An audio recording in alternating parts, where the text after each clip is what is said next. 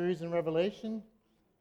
Just as we go through the Word of God, every book of the Bible is intended for our good in the Lord. And so this is an important book, 22 chapters in Scripture, so we're going through it for that reason, really. It's part of God's Word. We don't have a particular focus just on things in Revelation, but the Word of God as a whole.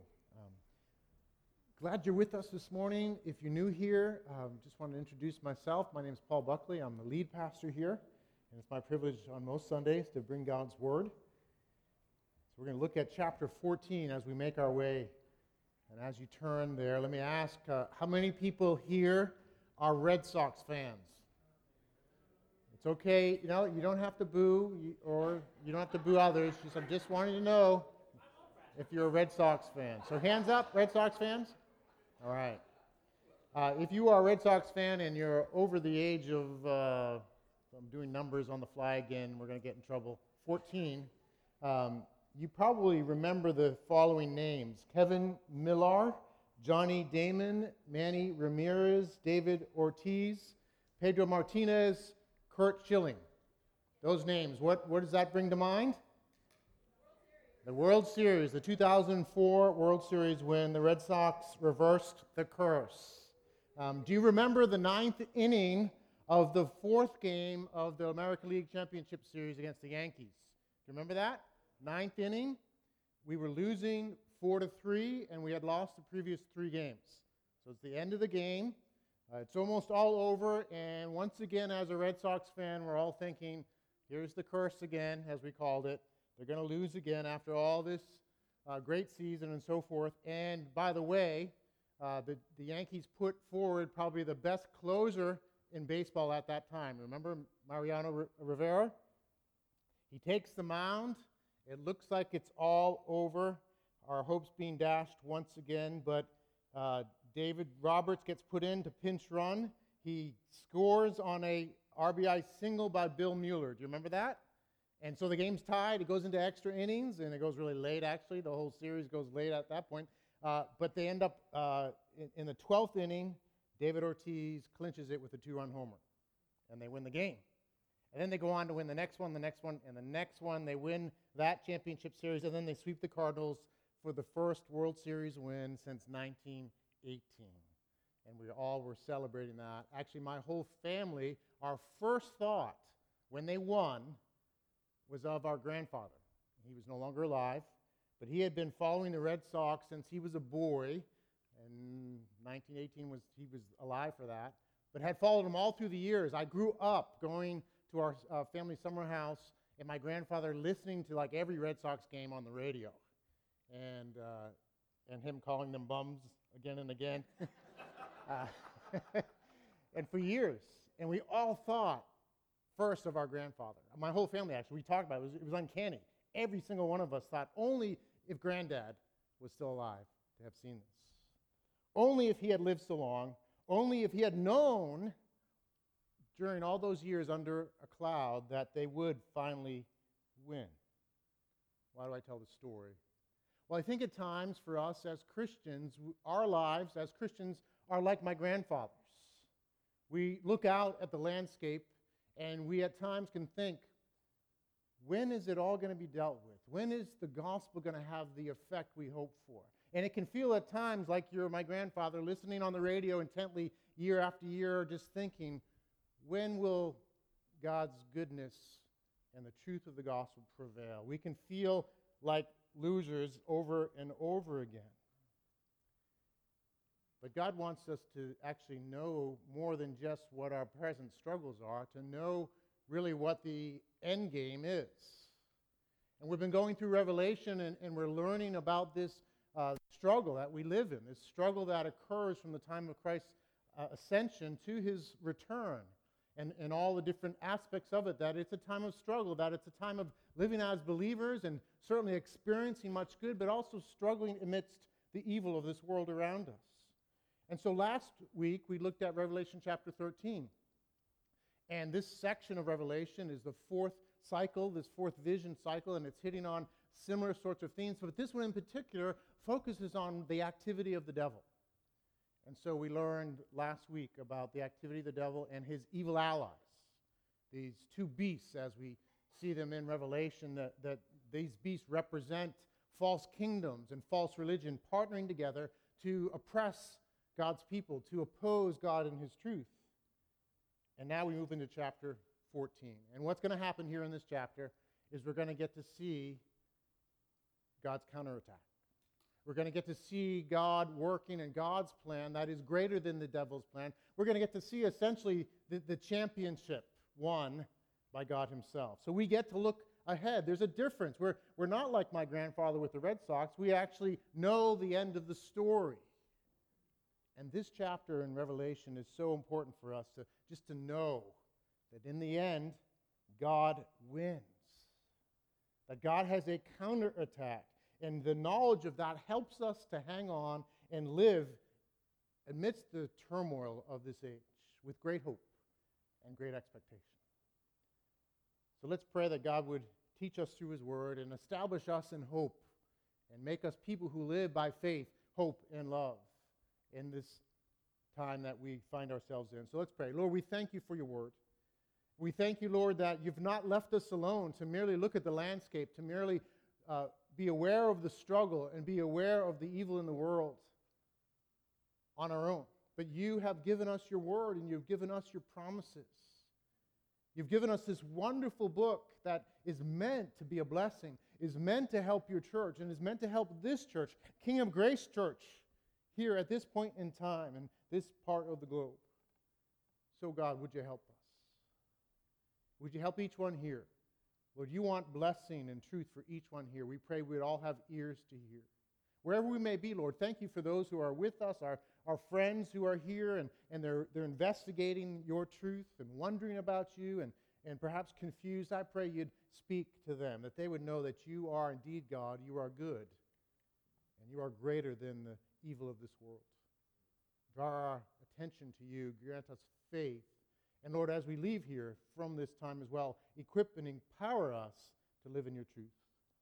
Bless the teaching and proclamation of your word as well, we pray. In Christ's name, amen. If you could turn to Revelation 14. If you don't have a Bible with you, you can look at it projected on the screen. I just recommend to have one in your hand, though.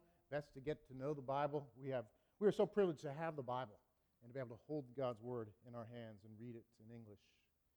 God's word, Revelation 14, it says, "Then I looked, and behold, on Mount Zion stood the Lamb, and with him 144,000 who had his name and his Father's name written on their foreheads. And I heard a voice from heaven, like the roar of many waters and like the sound of loud thunder. The voice I heard was like the sound of harpists playing on their harps, and they were singing a new song before the throne and before the four living creatures and before the elders. No one could learn that song except the 144,000 who had been redeemed from the earth.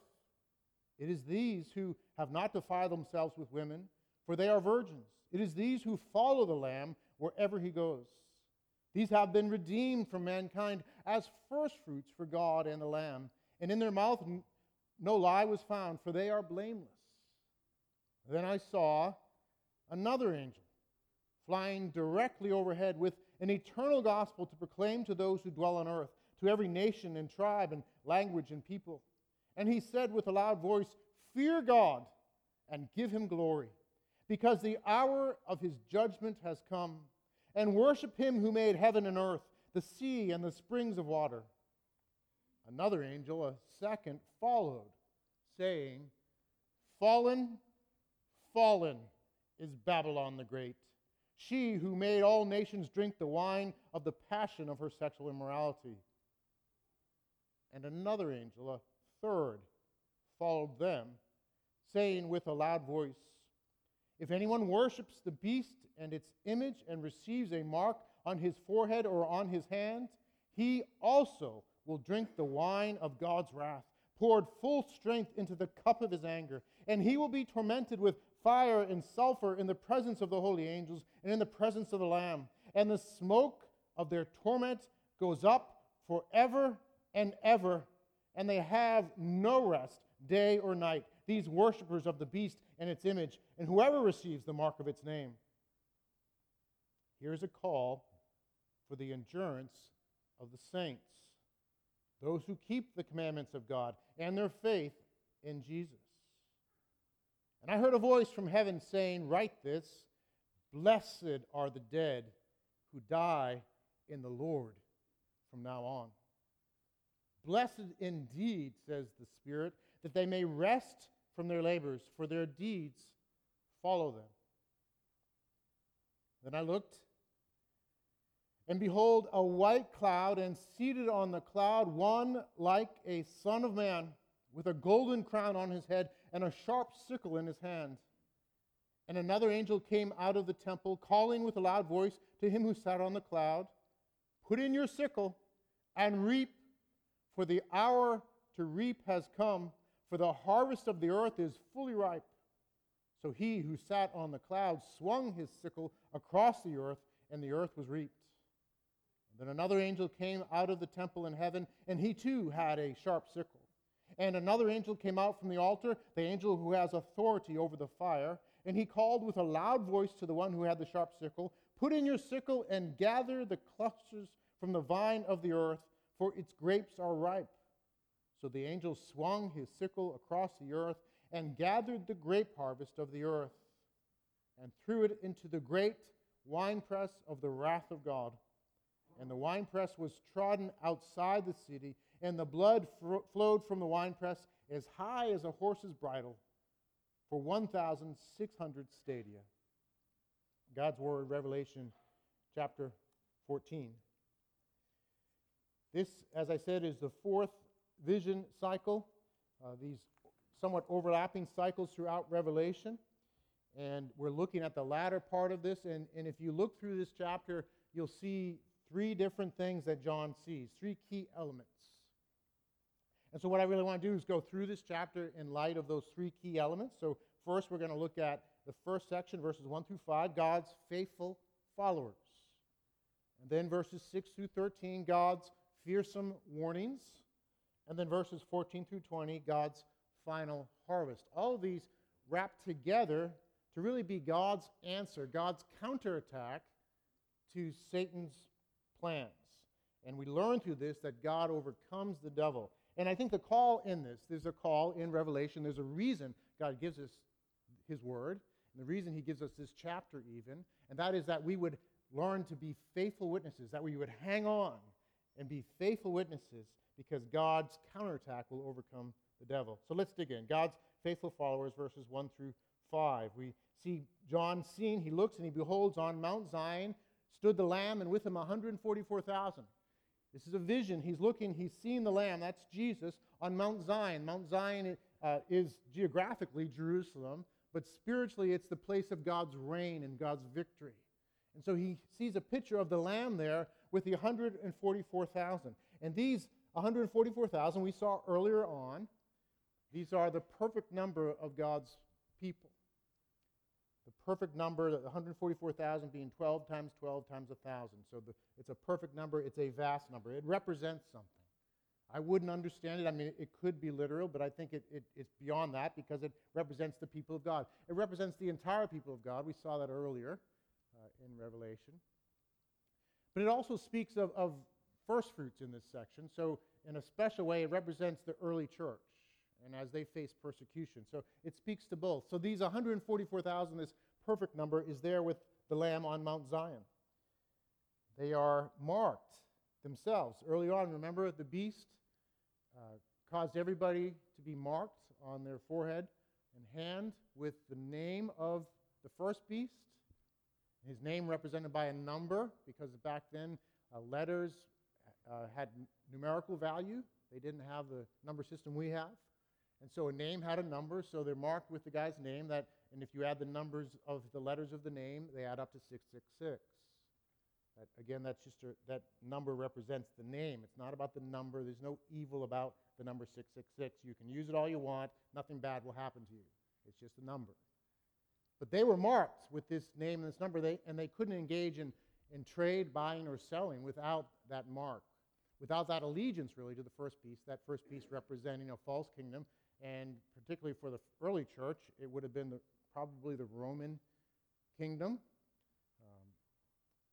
And, of course, that represents what we all deal with throughout history. And then, of course, the final false kingdom that we will deal with before Jesus returns. So, but the contrast here is that they're marked, the 144,000 are marked with a very different name. Whose name is it? That's marked on their foreheads. It's the name of the Lamb and the Father.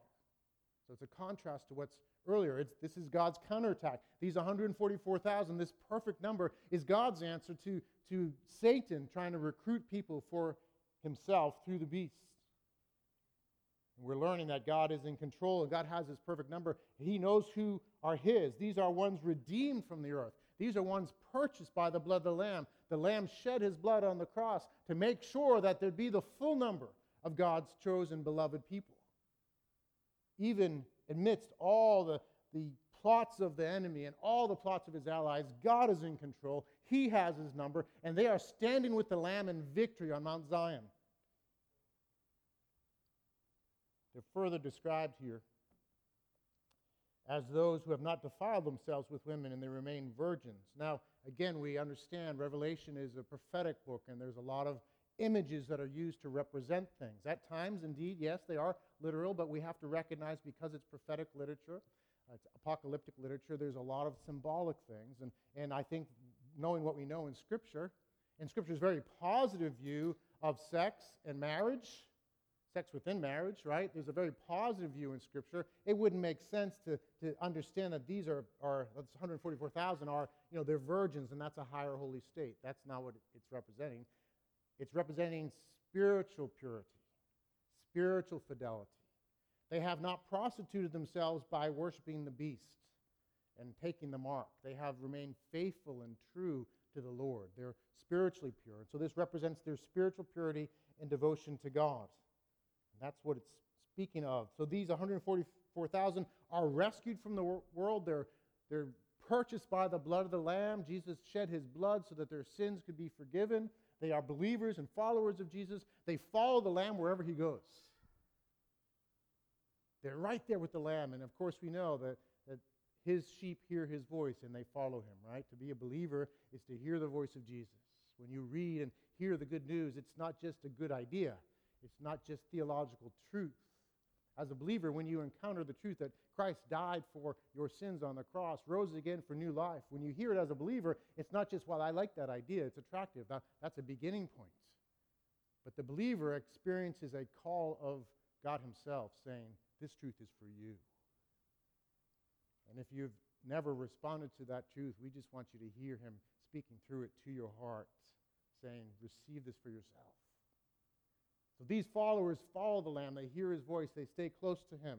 They are rescued from the world, and they live a life that's different. They walk, there's no lie on their lips. They are blameless. They walk in integrity. This is a contrast to the beast and his followers who live in deceit, who are celebrating evil and sin. These 144,000 are blameless and walk in integrity. This group represents God's counterattack to the schemes of the enemy. God is active in opposing what the devil does by redeeming people from the earth to walk with him and to walk differently and to follow the Lord, to stay close to Jesus. And in the text we see that that John hears a sound. It says a voice actually in verse 2. I heard a voice, but the word in Greek is sound, or it can mean voice as well. I think it's a better understanding to say it's a sound, because then the description afterwards, he hears something, the sound of, it's like the roar of many waters. The idea, think about the ocean after a storm. He's hearing the sound that's just roaring loud. It just fills where he is. He hears it's like loud thunder. It's filling everything. It's booming. And he says it's like the sound of harpists playing on their harps. So when they would play harps in those days, you would sing and you would play the music. Maybe like a really loud rock band worshiping God with that music. That's kind of the idea. It's just this loud worship that he hears going on. Amen. So that's what he's hearing, and it's coming from the throne room. But then he says the 144,000 have learned this new song. What is the new song? What does it mean by a new song? Well, we can look later on. We'll see in chapter 19 and so forth. It says more about their singing and more about this song. But the song basically is a song of celebration. It's a song of victory. It's a song of salvation.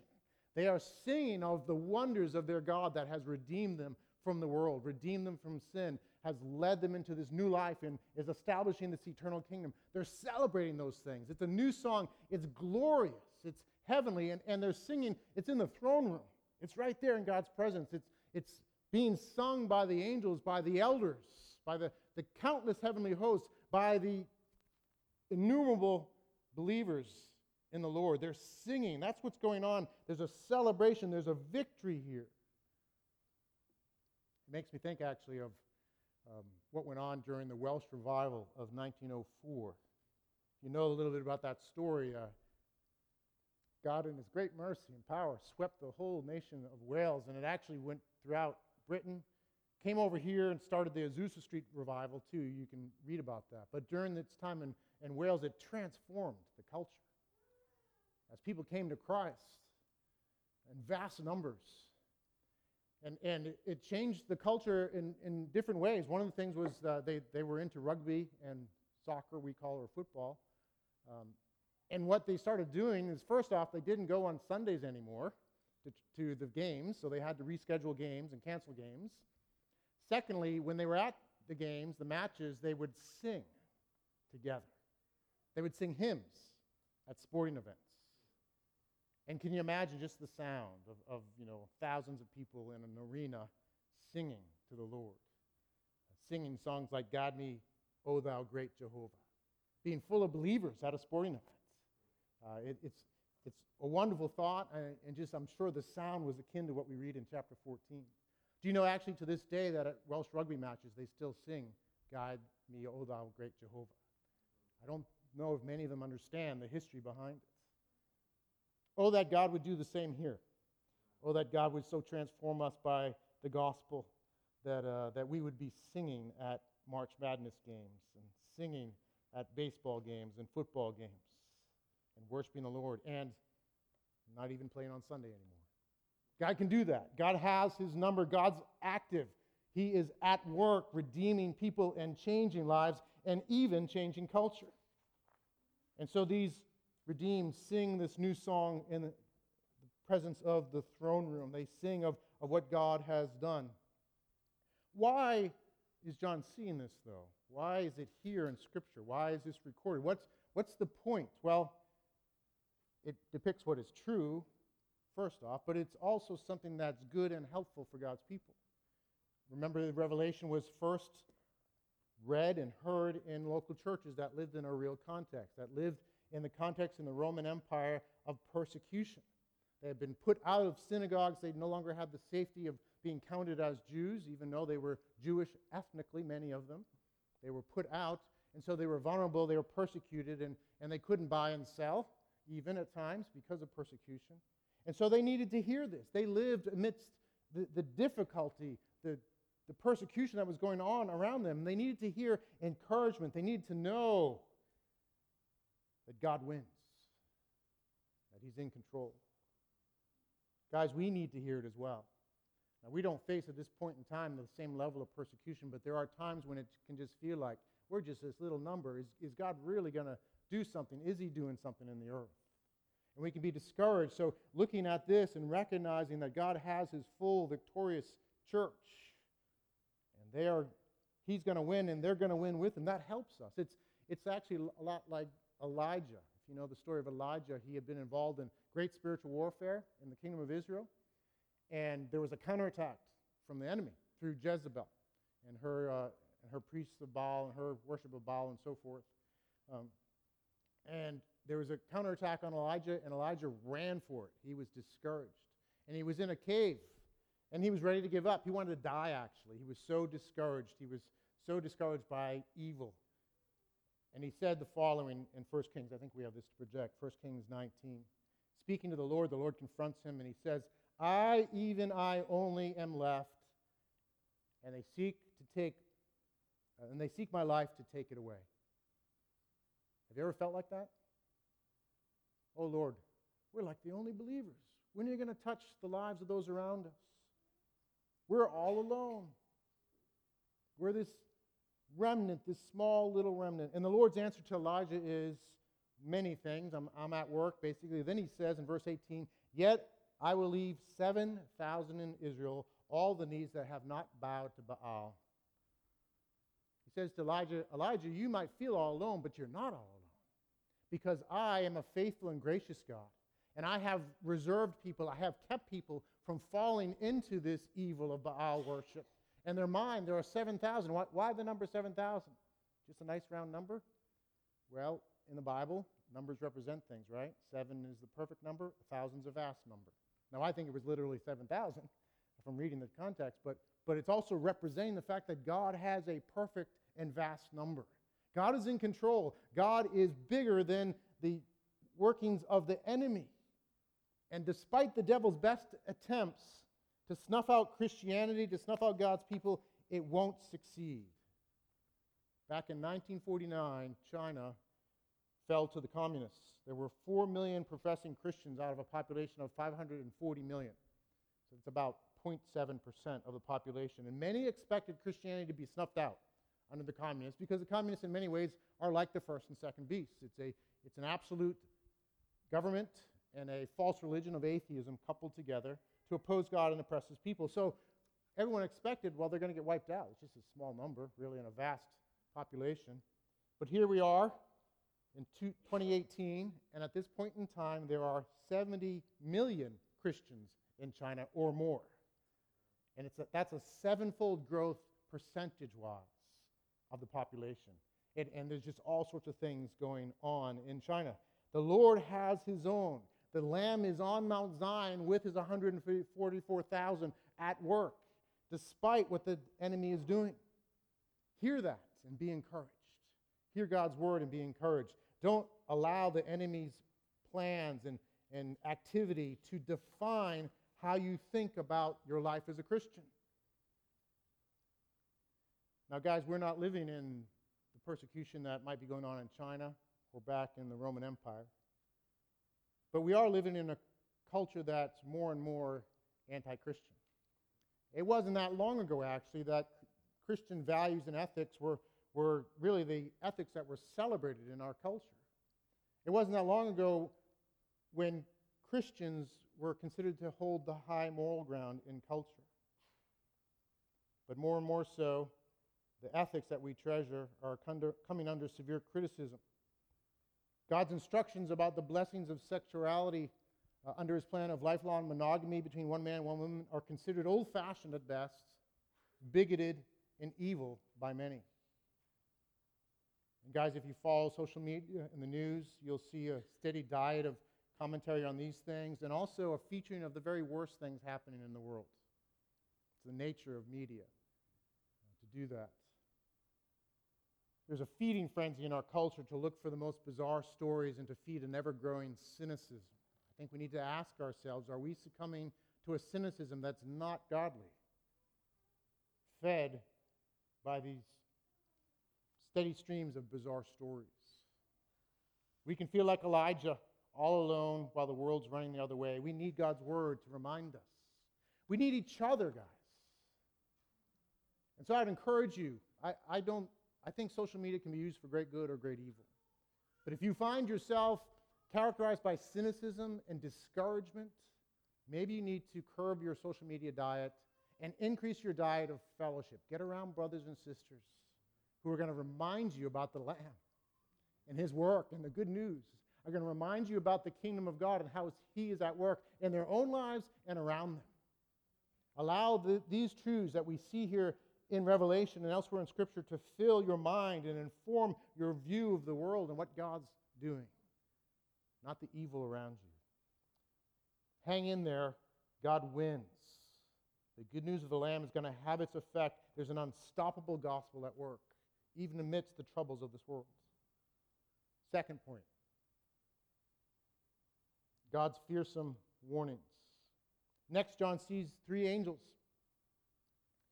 And each angel has something that they're proclaiming. The first angel is proclaiming this eternal gospel to all those who dwell on earth, to every tribe and nation and language and people. And in this gospel, he's saying, fear God and give him glory because the hour of his judgment has come, and worship him who has made heaven and earth, the sea and the springs of water. There's a call in this gospel presentation to fear God and to worship God.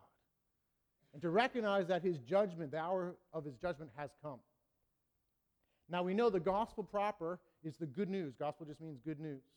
The good news of Jesus Christ. And the core of that is the fact that Christ has died for sin, and he's been raised from the dead, and he's alive and reigning and returning. But the core of it is his death for sin and his resurrection. That's not mentioned here, though, when it says he's proclaiming the eternal gospel. And that's in keeping with some of the themes of Revelation. There's a theme of warning in Revelation. And so this angel is warning people to be aware that God is in control, that God is judging, and that there's a call from God to worship him. The gospel itself is good news because it says, in light of the impending judgment of God and the right requirement to fear God and to worship him, in light of that, we need help because we fall short. And left on our own, we are going to be subject to judgment. The good news is Christ took that judgment on the cross, shed his blood for us, rose again so we can be forgiven. And in that truth, we can respond to really the bad news. The bad news is judgment is coming. And we are required, rightly, to worship God. And we have all fallen short of that. Creation itself is enough testimony against us that God is good and worthy of our lives. We don't have to hear anything else beyond just looking around at creation to know that we owe God our allegiance and our obedience. And so the gospel entails a warning as well. And so that's what's going on. The angel's declaring and warning those to recognize that God is worthy of our praise and an hour of judgment has come. And that we are to avoid the terrible fate of having to deal with the judgment of God on our own. There's nothing more horrifying imaginable. There's nothing that compares to having to face the holy justice of God on your own 2 feet. Because we've all fallen short. And none of us will have an excuse. There'll be no excuse. And so there's a warning. The angel's proclaiming the gospel, and there's a warning with that. It's for the good of all mankind that this angel's going forth. So the angel's representing really the message of the gospel going forth. Now we know that comes through the church. The church's testimony in what we do and what we proclaim is really what is behind the gospel going forward here, the angel's activity. That's what's happening here. This is part of God's counterattack, is to proclaim the gospel and warn all peoples to be aware of truth and to repent and believe. The second angel says, fallen is Babylon, the great city. Babylon was a city, and at the time of the writing of Revelation, it didn't exist. So it's not meaning literal Babylon at this point. But Babylon represents the city of man. It represents mankind in the height of culture in rebellion against God. That's really what it represents. It's this theme that we see throughout history of mankind exalting itself in opposition to God. It starts, of course, with literal Babylon. But at the time that this was written, it would have been represented, of course, by Rome and the very city of Rome. And this angel is proclaiming that fallen is Babylon. It's a warning as well. It's a warning to all of us. Don't put your hope in Babylon. It's a warning to those who would be infatuated with the fading and twisted glory of this world. Don't do it. Don't put your hope in Babylon. Don't put your hope in the glories of this world. Don't put your hope in this great city. And of course, in their day, Rome was such an example of that, but really throughout the whole church age we see this. And we don't just see this in literal cities, we see it in culture. In all cultures, apart from God, there are good things and there are things of it that are really in rebellion against God. And so we need only to see Babylon, we need only to look around at our culture, to look at certain aspects of our culture, certain aspects of what is done in things like film and art and music and politics and social policy and so forth, to see Babylon, to see the ways of the world and the glory, the twisted glory, the fading glory of this world. And so this angel's warning is don't be infatuated, don't be seduced by this twisted, fading glory. Again, we're seeing that God wins in the end, and this warning helps us because we can be duped. We can look at the glory of Babylon and be duped and think, wow, that's really attractive.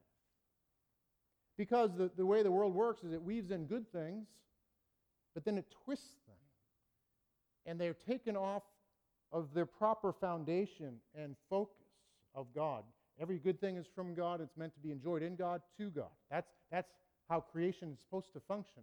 But the world, in its rebellion against God, all of us left to ourselves, grabs a hold of this wonderful thing, this glorious thing that God makes, and takes it away from the foundation being God and the focus of God, and makes it our own and twists it. But it still is glorious. So you can watch Hollywood and think, wow, there's a lot of cool stuff there. You can watch just any aspect of culture. You can listen to music, and there might be wonderful aspects of that music, wonderful truths, but we need to be discerning and not just take it all hook, line, and sinker. Not be infatuated by Babylon, to recognize in the end, Babylon will fall, along with all those who put their hope in Babylon.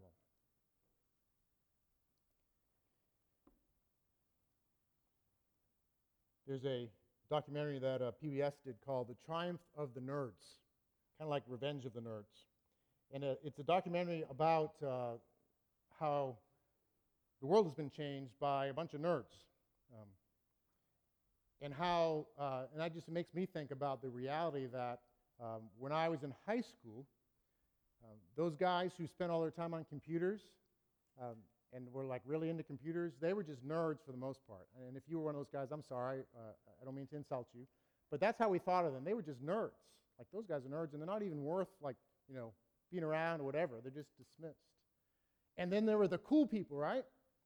And for me, at least when I was in high school, I wanted to be one of the cool people. And I thought I was one of the cool people. But that's what it was all about. And I didn't want anything to do with the nerds.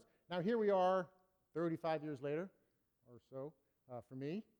And you know what? All the nerds are doing really well. And some of those nerds are like multi-billionaires, right? Like the richest nerd in the world, Bill Gates, right? I mean, and a lot of the guys that were cool are not doing so well.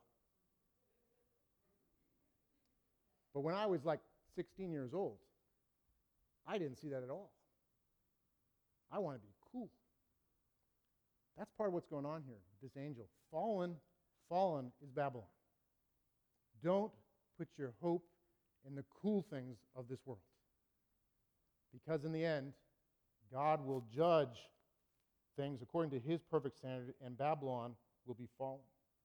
The third angel, in line with this as well, has a warning, very somber warning.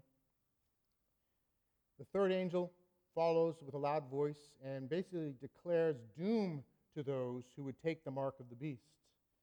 If anyone worships the beast in its image and receives a mark on his forehead or on his hand, he also will drink the wine of God's wrath, poured full strength into the cup of his anger. He'll be tormented with fire and sulfur in the presence of the holy angels, in the presence of the Lamb, and the smoke of their torment goes up forever and ever, and they have no rest day or night, these worshipers of the beast and its image, and whoever receives the mark of its name. They thought it was a good thing to do at the time. But in the end, they will be punished for their sin and evil, and that punishment will never cease. There's powerful imagery here. We need to keep in mind that God is perfectly just. No punishment of God will be excessive, but it will be just. And the consequences of rebellion against God in eternity apart from him are never presented in the Scriptures in a mild way. They're always presented in a way that is horrifying. And I think we should understand from that you don't ever want to be in a place to experience that. Now, it won't be unjust or excessive. It will be just. It will be perfect.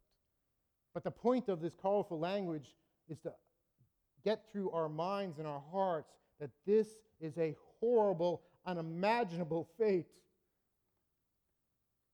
And we want nothing to do with the beast and the mark. We want nothing to do with bowing in allegiance to the ways of this world. We want to keep ourselves far from there. We want to follow the Lamb and run to him for grace, to resist the ways of the world, to remain his faithful witnesses, to be his people. It's a warning for every person on the earth, but it's also a warning for believers, lest we think it's a light thing to fall away from the living God. There's a function of the fear of the Lord in Revelation that's meant to be for our good. It is sobering. Sobering to read this, sobering to think about it.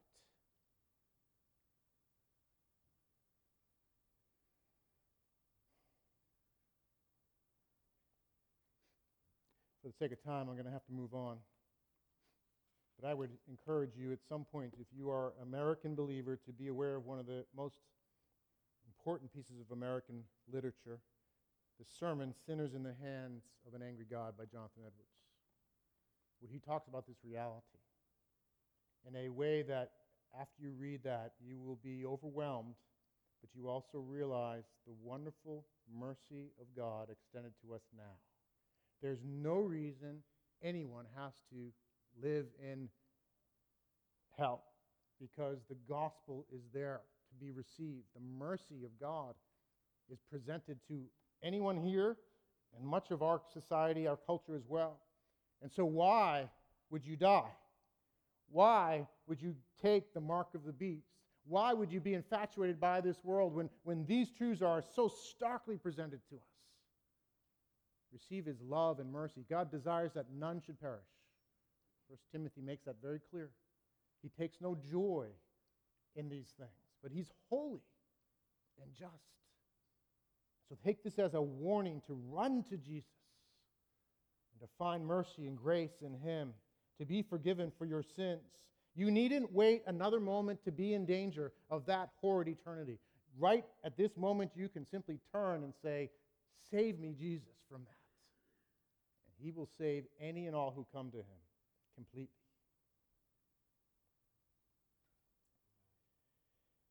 God will deal with Satan and those who ally with him. There's wonderful good news here, though, because there's an application. There's a call for the endurance of the saints. It's a call for the saints to remain in Jesus, to not compromise, to not take lightly the reality of what awaits those who follow the beast.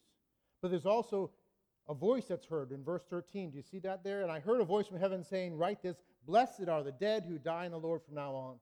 And the Spirit of God himself says, "Blessed indeed that they may rest from their labors, for their deeds will follow them." What a contrast to what you hear right before that, because the ones right before that, there's an eternal torment. They have no rest day or night. No rest forever and ever and ever and ever and ever and ever and more. No rest. But for those who run to Jesus, this gracious Lamb, the Lord, there's rest and reward. And you know that rest means more and more to you as you deal with the realities of this world, right? The sin that we see, the evil in our own hearts that we struggle with, the evil around us, that to hear of one day when there'll be rest from these things and reward is precious. What a wonderful promise to offset the gloom of the reality of those who rebel. It's calling us to live for this. And then finally, I want to talk about God's final harvest quickly. There are two harvests here at the end. We meet Jesus on a cloud. We know it's Jesus because it's parallel with Daniel 7, where Jesus is the Son of Man, the victorious one, coming to rule and reign, coming to judge all. And so that this man on the cloud with a crown is Jesus, and he has a sharp sickle. He gathers a harvest with a sharp sickle because the harvest is ripe, it's ready. And then there's a second harvest by an angel who too has a sickle, and it's a harvest of grapes. And these grapes are thrown into this winepress that represents the punishment, the wrath, the holy justice of God on these grapes and these people. And that metaphoric winepress is trodden as wine was produced in that day. You would trod on them, you'd walk on them. And there's blood that flows out, and it fills 1,600 stadia. That's about 184 miles. That's about the size of Israel, by the way. I think it's partly speaking of God's judgment in AD 70 on Jerusalem, but also speaking of the final judgment as well. It's a vivid, horrid picture of this harvest. There's two harvests here, though. Are they both harvests of judgment? We know the second one certainly is. Well, actually, if you dug in, you'd find that the Greek word, the original word for both harvest and ripe, are different in the two harvests. And so it's a different sort of harvest. The words used in the first one where Jesus harvests are the words used for a harvesting of wheat. The words used in the second part are the words used for the harvesting of grapes, which we know, of course, it says that. And if you'll notice that with the grapes there's wrath poured out, but with the wheat there's nothing negative said about it. There's no winnowing of the wheat. There's no burning of the wheat. There's nothing negative, but it's negative for the grapes. And so what I would understand, along with many others, is that the first harvest is the harvest of God's people brought in by Jesus. And it's a vast harvest, and it's time to reap that harvest. Those grains, the shafts of wheat representing the people of God, this vast field harvested by Jesus at the end. And then the grapes represent those who have refused the mercy of God, have continued in their rebellious ways, reaped and brought into final judgment. This is here again in line with the whole theme of the chapter. We get to see that in the end God wins, that God deals with evil. We get to recognize what happens. We get to recognize and put our hope in that glorious harvest. By the way, the harvest is ripe, but the laborers are few right now. We live in a time where God is using his people to be part of that harvest, to love others and share the gospel, to participate in that. There's a promise here, there's an orientation, and there's a warning to stay away from the ways of the world, to know and recognize who gets to win in the end. If the band could come up as we prepare to transition to communion. Back in World War II, the Nazis overran France, and the French people under the Nazi regime formed the Vichy government. It was a different government, and it was a government that was subservient to the Nazis. They, though sought to act independently, eventually came under the Nazis, and they participated in some of the horrors of the Nazi regime, like sending Jews to concentration camps and actually fighting for the Nazis. But you know what? At the time, it probably made a lot of sense to people in France, right? Because Germany, under the Nazis, was a force to be reckoned with. They took over that part of Europe in no time. And as you were an observer at that time, as you looked and saw the Nazi army just take over France and threaten to really take over all of Europe and all over the whole world, Hitler's dream of a 1,000-year kingdom, as he called it, a 1,000-year Reich in German, the word for kingdom, seemed like a reality. And you know, if you were a French citizen, you probably thought, might as well get in now on the beginnings of this thing, right, to get in on the good side with the Nazis, so I'm going to join the Vichy government. And so many did. Little did they know that 4 years later, the Allies would successfully take back France, and it would be liberated. And those who had lived for the Vichy government found themselves sentenced, some executed, and put out of office. I'm sure they thought, I wish I had known how the war was going to turn out. I would have made a better decision. Guys, we know how the war turns out. We know that God wins. We know that God's at work now and God will finish the task. So let us live in light of that. Let us be encouraged by that. Let us not be overwhelmed by the things we observe. Let us also live as those redeemed from the earth. How do you live as a redeemed one? Well, you live in the goodness of the gospel. But you also live in God's creation and you demonstrate what it looks like to be redeemed by interacting with things of culture in a redemptive way. We don't just simply separate ourselves saying it's all evil, let's just kind of isolate and live over here and be away from the world. No, we are amongst the nations and we live as those redeemed. We are an army who interacts with culture in a redemptive way, so we don't throw out everything. We keep the good, we filter the bad, we redeem it, we use it, we demonstrate what the kingdom looks like because we know that that kingdom will prevail. So any investment in that kingdom makes total sense. So every aspect of life, we live under the Lamb. We live as those redeemed. We live in hope of what God will do, despite the devil's best attempts. Before we transition to communion, let's just take a moment, and apologize for going long. Just take a moment to just come before the Lord. Say, Lord, is there anything in my life that needs to be adjusted in light of Revelation 14? Am I enamored by the world? Am I spending too much time on social media hearing the negative things? Whatever it might be, however God would call you to respond. Let's just take a moment to do that, and then Mike will lead us into the next thing with communion.